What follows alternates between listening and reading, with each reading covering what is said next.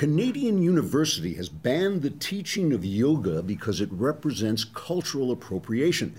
That's when a dominant culture steals something from a culture that is not dominant because it's been wasting its time doing yoga. In response, dominant cultures are now demanding that lesser cultures stop using our stuff like science and freedom and banning stuff for stupid reasons because we're so rich we have nothing important to do. Trigger warning, I'm Andrew Klavan, and this is The Andrew Klavan Show. I have to tell you my favorite tweet from yesterday. I'm actually a Twitter fan, I've decided. You know, like, if Twitter can waste your time, it can be a time suck. You can kind of go into Twitter and suddenly 20 minutes have gone by and you've done nothing but read these kind of little fragmentary thoughts. But the thing I love about Twitter is that, my father was a comedian, essentially. He was a disc jockey, but he was really a professional comedian. He used to say that everybody is funny. Comedians are people who can't do anything else. And I think that really is true. You know, people are really funny when you sit and talk to people, just ordinary, I say ordinary people, by which I mean non-celebrities, people who don't have a camera pointed in their face. And you just go into the garage or into, a restaurant and you talk to people. They say funny stuff. And the thing I like about Twitter is that you really get this folk humor bubbling up in this kind of eye on the stuffed shirts. It's like the little boy who said the emperor isn't wearing any clothes. It's like all those little boys are on Twitter saying the emperor isn't wearing any clothes. So there was this story yesterday, Shapiro wrote about it on the Daily Wire, about this Pirelli calendar. And I have to be honest, I never really knew what a Pirelli calendar was. I mean, it was kind of somewhere floating around. There was some place in my brain where probably the information was lodged. But Pirelli is a tire company, right? Isn't that what they do?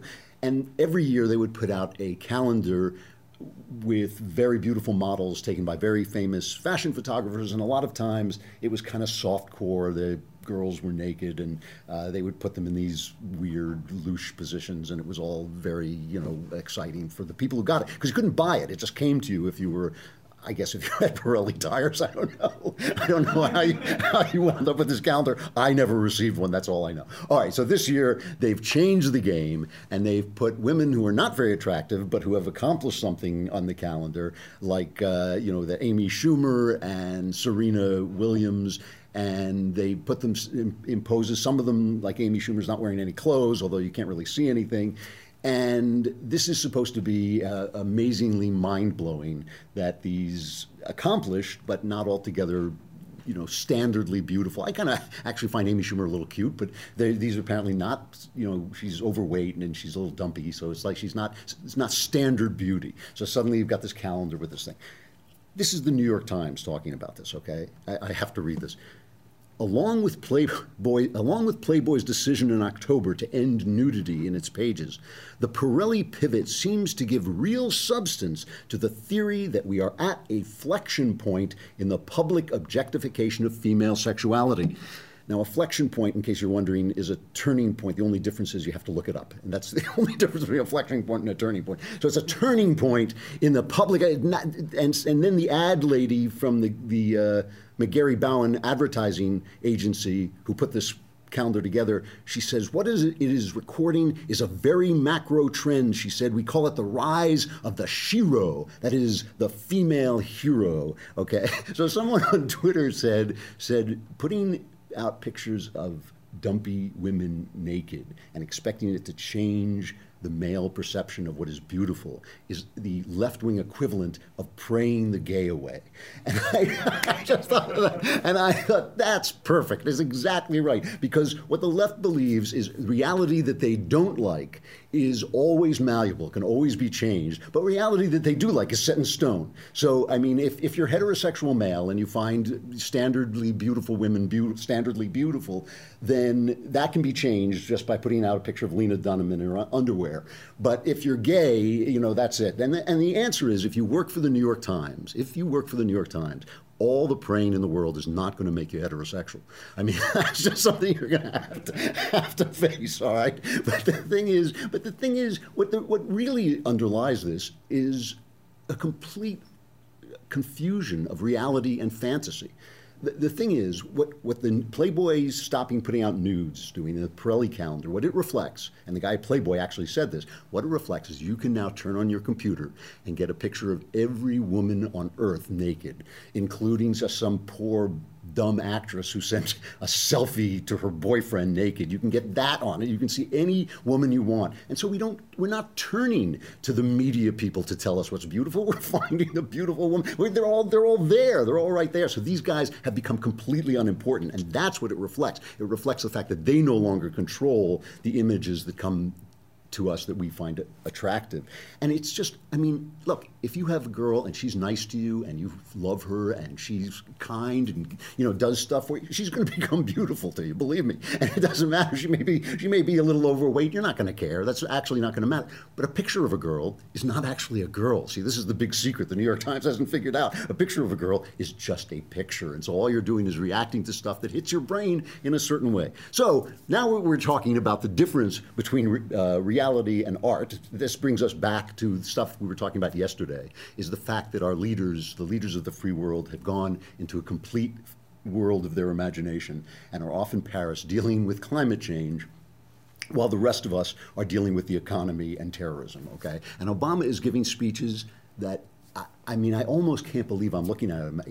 I keep expecting him to come out and sing that Willy Wonka song Lindsay and I were talking about before. I keep expecting him to just stand up in front of a microphone and go, "Come with me and we'll be in a world of pure imagination." Because he actually said at one point, oh, what a rebuke to the terrorists it's going to be when we all get together and deal with climate change. And I thought I could just see the terrorists going, oh no, you know, Obama controls the sun. We better stop killing people before he plunges us all into darkness and cold.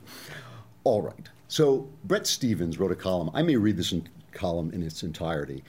I have always thought that Bret Stephens was just one of the most brilliant columnists out there. He's the foreign policy guy for the Wall Street Journal. But now I know he's the most brilliant columnist out there because his column today said exactly what I was saying yesterday about what the left is doing, this imaginary world that they're plunging in. Let me read you this column. I'll try and cut it, but it's worth hearing if you haven't heard. He says, little children have imaginary friends. Modern liberalism has imaginary enemies. Hunger in America is an imaginary enemy. Liberal advocacy groups routinely claim that 1 in 7 Americans is hungry in a country where the poorest counties have the highest rates of obesity. The statistic is a preposterous extrapolation, but the line gives those advocacy groups a reason to exist while feeding the liberal narrative of America as a savage society of haves and have-nots.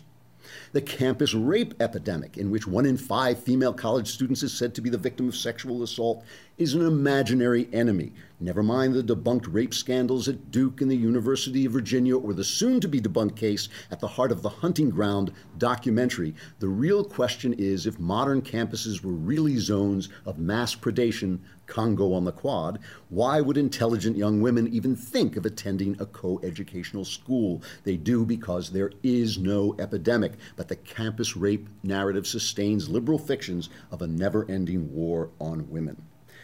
Institutionalized racism is an imaginary enemy, Bret Stephens goes on in the Wall Street Journal this morning. Somehow, we're supposed to believe that the same college administrators who have made a religion of diversity are really the second coming of Strom Thurmond.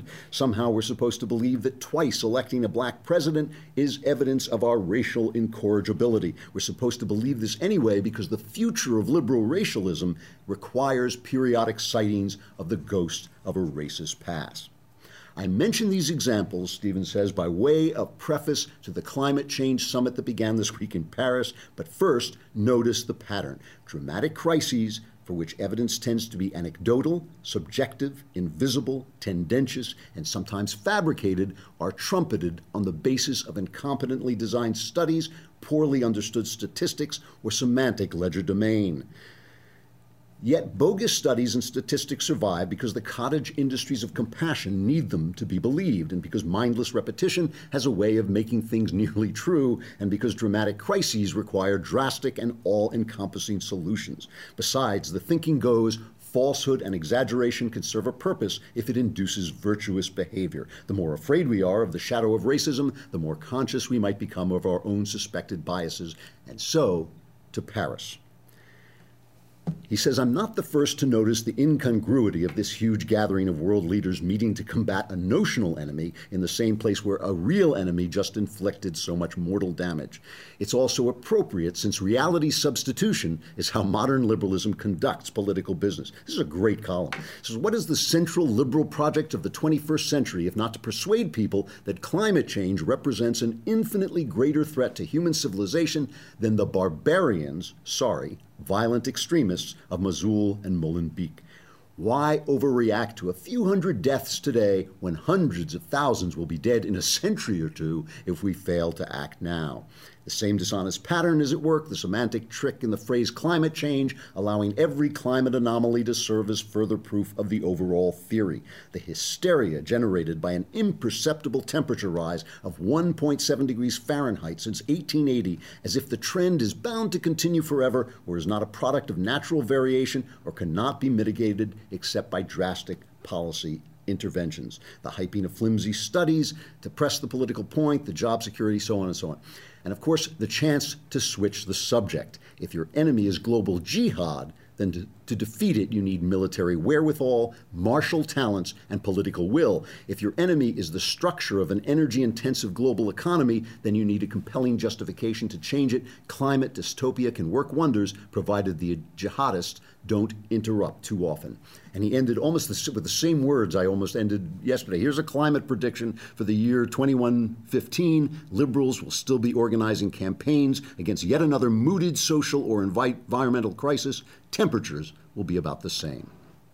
Okay, so this brings me to something that happened to me over the Thanksgiving holiday, where sometimes, I mean, I'm sure you've noticed this, that you're thinking about a problem and you go to church and suddenly the guy starts preaching on your problem, or you pick up the newspaper and suddenly there's a story that relates to what you were thinking about, or you learn a word for the first time, like flexion, and then suddenly everywhere you go, you know, you're doing a crossword puzzle and there's the word flexion, you know, so that things have this very strange way of coming together. I had this experience that kind of explained this issue that I've been talking about, that I was talking about yesterday, and plan to continue talking about for a while, about the fact that leftists use these lies to create a sense of mission.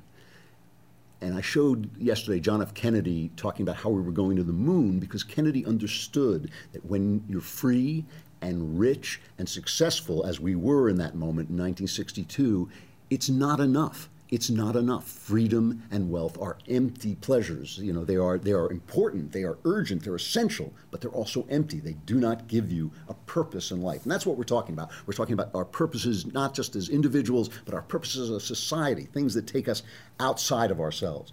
Kennedy wanted us to go to the moon. Barack Obama wants us to stop doing stuff. Don't use that. Don't do that. Don't go there. Don't use that water. Oh my goodness, you're using too much oil. You're building too much. You're triumphing too much. You're too rich. You're too happy. You know, comes a time when you have too much money. Too much. Don't do it. Don't do it. Don't do it. Okay, that's the difference between a guy like John F. Kennedy, who today would be obviously a Republican, who said we are going to the moon because it's hard, because it's the highest mountain, because it's something we've never done before. That's why we're going to do it. And Obama, who says, ooh, everything's going bad, we must stop, please, you know, put a fence around it, don't touch anything, okay? And it reminded me of this tweet, as we're talking about global jihad, that Joyce Carol Oates sent out. Joyce Carol Oates, of course, is a very famous, prolific author. She writes about a book a minute. I mean, and I met her once at a party, and we had a very long talk, and she was just an absolutely delightful, kind of dreamy, you know, off in space lady. And I know a lot of people who know her, and she writes so often that if you send her an email, how you doing, Joyce, you'll get like 5 pages back. She's just like, this stuff pours out of her, you know. And she sent out this tweet that everybody was making fun of. And she said, all we hear of ISIS is puritanical and punitive. Is there nothing celebratory and joyous, or is that query naive? And everybody made fun of it. Oh, we're not looking about the joy of ISIS. But it's not naive. Women are leaving the West to join ISIS and finding themselves flogged for putting on lipstick, and finding themselves killed, murdered for just being women, you know, for just wanting to be beautiful and adorn themselves. Why are they going? Why are they leaving? You know, they're leaving because it is offering something. It is offering this mission. It is offering this sense of purpose. compared to our religion. So here's what happened to me over the weekend, right? I went and saw one play and one movie. And the play I saw was by John Patrick Shanley. This is a good example of how the culture just speaks into the world as you're living it, in real time as you're living it. I went to see this play by John Patrick Shanley called Outside Mullingar. It takes place in Ireland. It's gotten fantastic reviews, and I hated it. And I hate to attack fellow writers. I've liked stuff Shanley did. He wrote that movie Moonstruck with Cher. I thought it was very original, very sweet romantic comedy. I hated Outside Mullingar. I thought it was twee. I don't know if you know the word twee. Twee is a British word that means just too cute. Little cottage, remember those? That painter Thomas Kincaid. I'm not saying his paintings are bad, but they're twee, and I hate twee, okay? And this was like, me darling, I'll be loving you until the sun, the cows come walking back. It's that kind of Irish, that crap, fake Irish, the love I feel for you, John McDulligan, will never stop, And I just thought, oh, God, I hate this stuff, And it made me reflect back on Shanley's most famous play, which is Doubt, okay? And Doubt was about the priest... the pedophile priest scandal in the Catholic Church.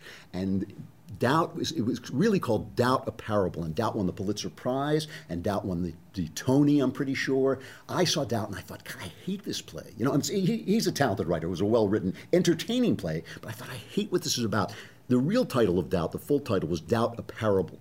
And I believe the parable was supposed to be about the Iraq War and George W. Bush. And it was supposed to be about the self-certainty of these neoconservatives thinking that they knew right from wrong and they were going to go find the weapons of mass destruction, and they had a good reason to go to war because we were right and they were wrong. The Muslims were wrong.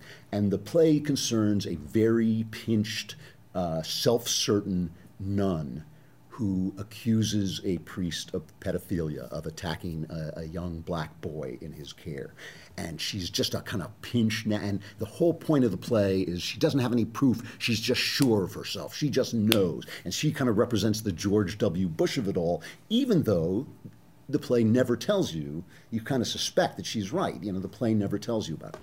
And they made a movie of this with just a spectacular cast.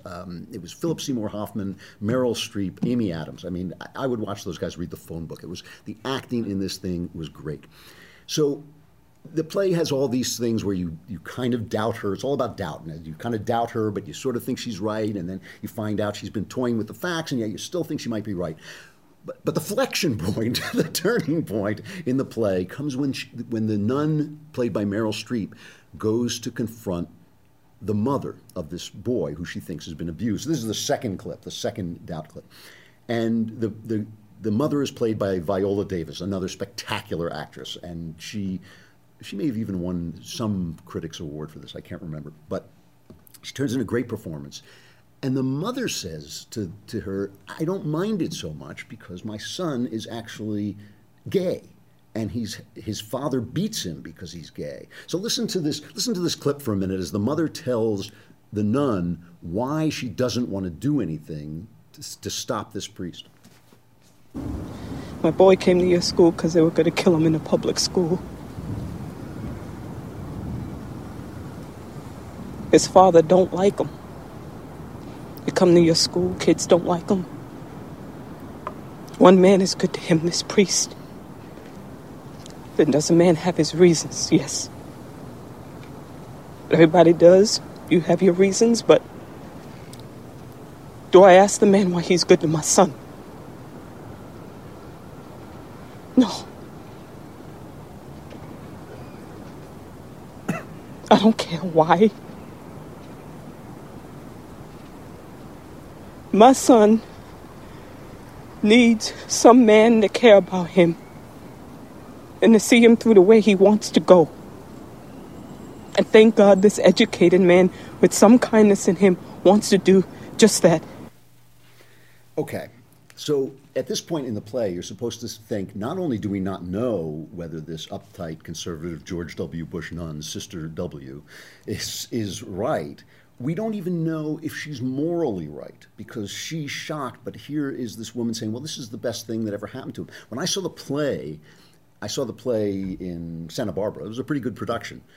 When I saw the play, there was a discussion afterwards. And a guy in the audience, who I fairly certain was gay, raised his hand and said, "Isn't it wonderful that we don't even know whether he did this thing, and no one can ever get at the truth, and isn't it wonderful that maybe this was the best thing that ever happened to this boy being molested by this priest? Maybe this really helped him because he had a father figure." And I refrained from saying anything because all I could say was, first of all, was crap. That's crap. I mean, this is, for an adult to use a child for personal gratification is rape. That's rape. Okay, it's the same as knocking somebody down and using them by force. It is exactly the same. Rape is taking somebody, using somebody for your pleasure without their consent, and a child cannot possibly give informed consent. Abusing a child is rape, and for a guy to do that and then use that kind of justification that, I was doing him a favor, I was bringing out his true feelings, because these predators are smart, and they know they can see a kid who might be gay and who might be developing in that direction.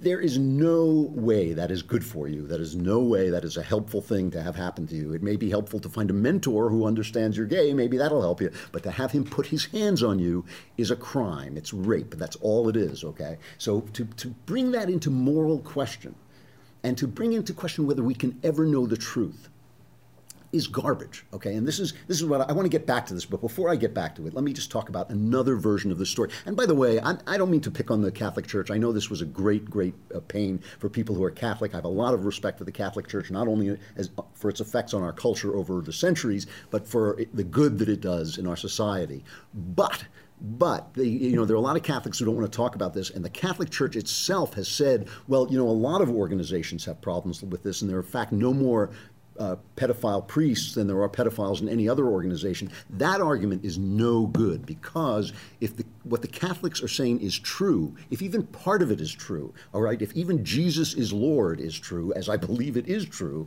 and if the Catholics have a special relationship in telling us about that and teaching us about that, which you believe if you're a Catholic, then what these priests did was worse. It was worse. It was not just an offense against people. It was an offense against God. It was taking people's link to God away. If what the Catholics say is true, if the Catholic Church has legitimacy, any legitimacy, then to abuse the position of priest is worse than abusing the position even of teacher, which is as bad as it could be. I know we're parsing, which room in hell these people are going to be in, but still, the Catholic Church has no argument. This is a major scandal. I don't think it's entirely been cleaned up yet, although they have done a lot to do it. So it is something worth revisiting. Okay, I went and saw the movie Spotlight. I had a screening tickets to this film Spotlight. And this is a minor film that's been getting fantastic reviews. It's about the Boston Globe team called Spotlight. They had a section called Spotlight that did investigative reporting that exposed this scandal, that lit the torch, that exposed the pedophile priest scandal in Boston, a very Catholic town. And I expected to hate this movie because it's gotten these fabulous reviews. And I thought, sure, it's gotten fabulous reviews because it loves the media. It romanticizes the media just like All the President's Men did. And it attacks priests, people of God. So, of course, the media loves it, just like they loved All the President's Men. But All the President's Men is a good movie, even though it glorifies the media and attacks Republicans. It is a good movie. And this is a very good movie. This movie made me, I have to say, so angry. When I was a little kid, I used to have a babysitter who was from a foreign country, and she used to yell at the TV to warn the good guys that if a bad guy was creeping up in back of them, she would say, "Look out behind you!" And we would laugh at her and say, they can't actually hear you. I almost did this in this theater. I almost stood up and started screaming. All right. So now you have these reporters in a Catholic town, and they start to expose this scandal. And they start to put the pieces together, and they are trying to get at this guy named Law, a cardinal named Law. And they get some evidence on him, but they don't have enough. And one of the reporters, this is again the second clip on, let's play both clips. So go to the first clip. The first thing that happens is they start to uncover the story, and Michael Keaton plays the head of Spotlight. He's the editor. And this guy from Catholic Charities approaches him in a bar. And the guy's a good guy. He's not a pedophile. He just approaches him, but he points out all the stuff that the Catholics do that's great stuff, all the charities they do. And he comes up to Michael Keaton in a bar and tries to quash the story. So just watch this for a sec. You got a lot of people here respect you, Robbie, the work you do. That's good to know. You know, it's because you care about this place. Yeah. It's why you do what you do. It's who you are. You know, people need the church more than ever right now. You know, you can feel it. And the Cardinal, the Cardinal, he might not be perfect. But we can't throw out all the good he's doing over a few bad apples. Now, I'm bringing this up to you because I know this is Barron's idea, his agenda. And I gotta tell you, honest to God, he doesn't care about the city the way we do. How could he?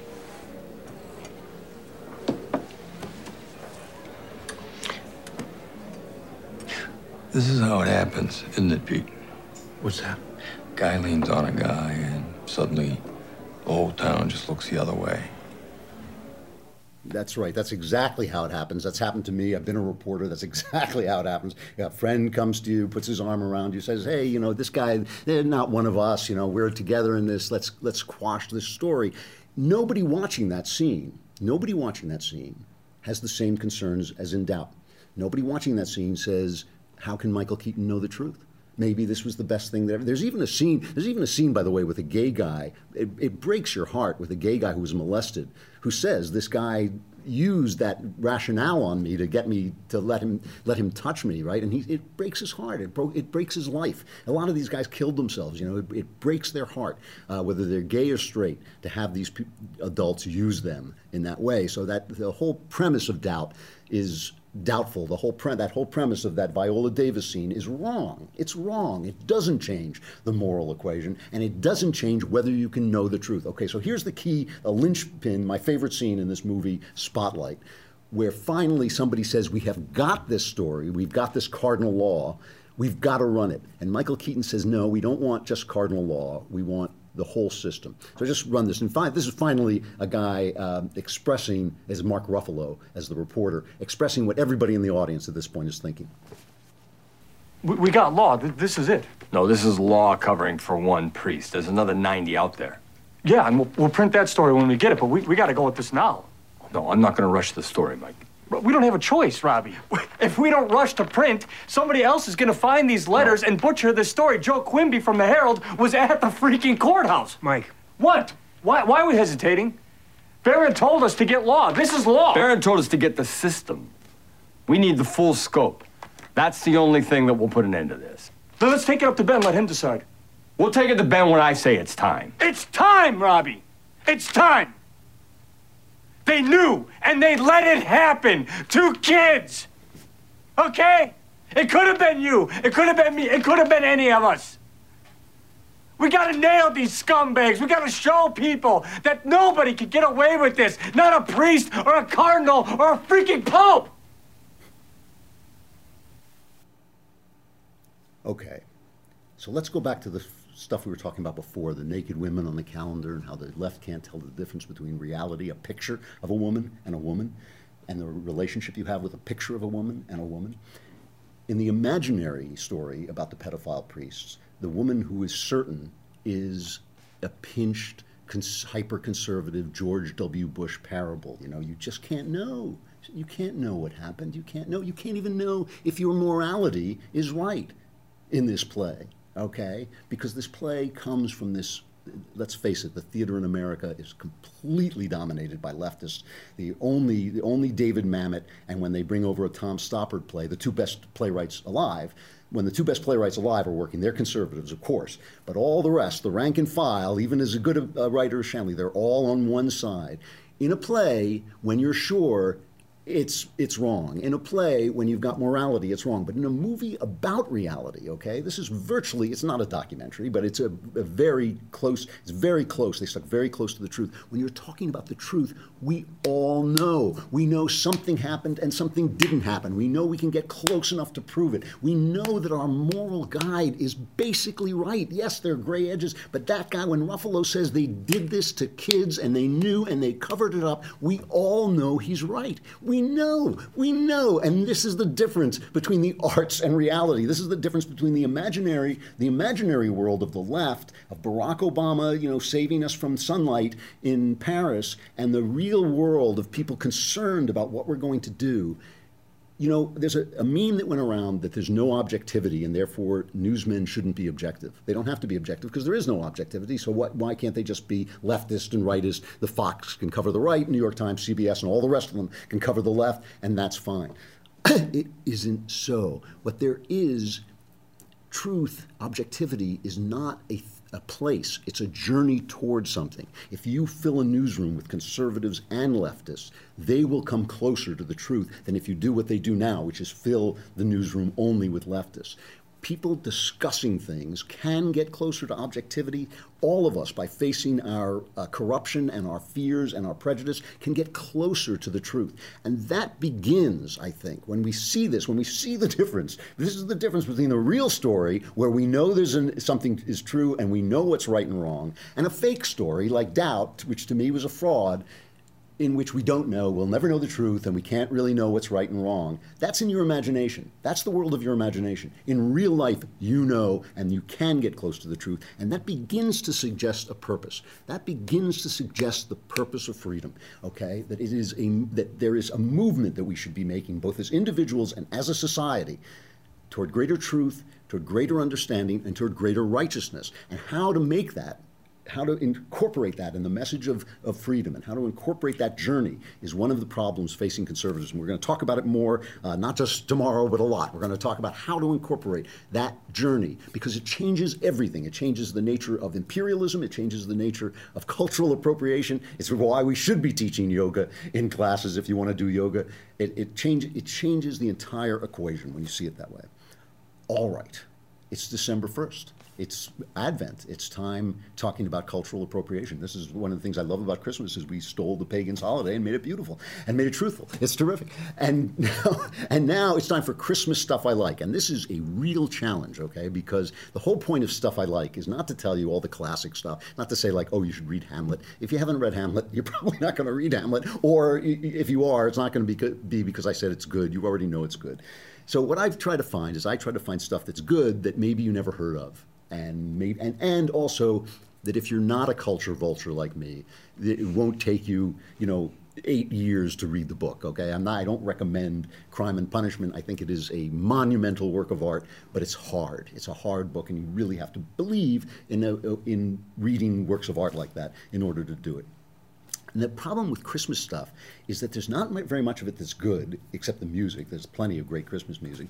But all the stuff that's good, we've all seen a million times. We've seen A Christmas Carol. We've seen It's a Wonderful Life. We've heard White Christmas a million times. So to find stuff that maybe you haven't seen that I really think is overlooked and is good, really a challenge, and we'll see how well I do. This first one, borderline. It's borderline, because a lot of people have seen this, I know, but there's still some people who haven't, and it is really good, a really good Christmas movie called The Bishop's Wife, 1947, Cary Grant, David Niven, and Loretta Young. Anybody seen it? Everybody seen it? No? Okay. Excellent. All right. So maybe you haven't seen it. Don't watch the remake, The Pastor's Wife, I think it's called, with Whitney Houston. It's terrible. But The Bishop's Wife, 1947, it's about this priest who's become a bishop in the Episcopal Church so he can get married.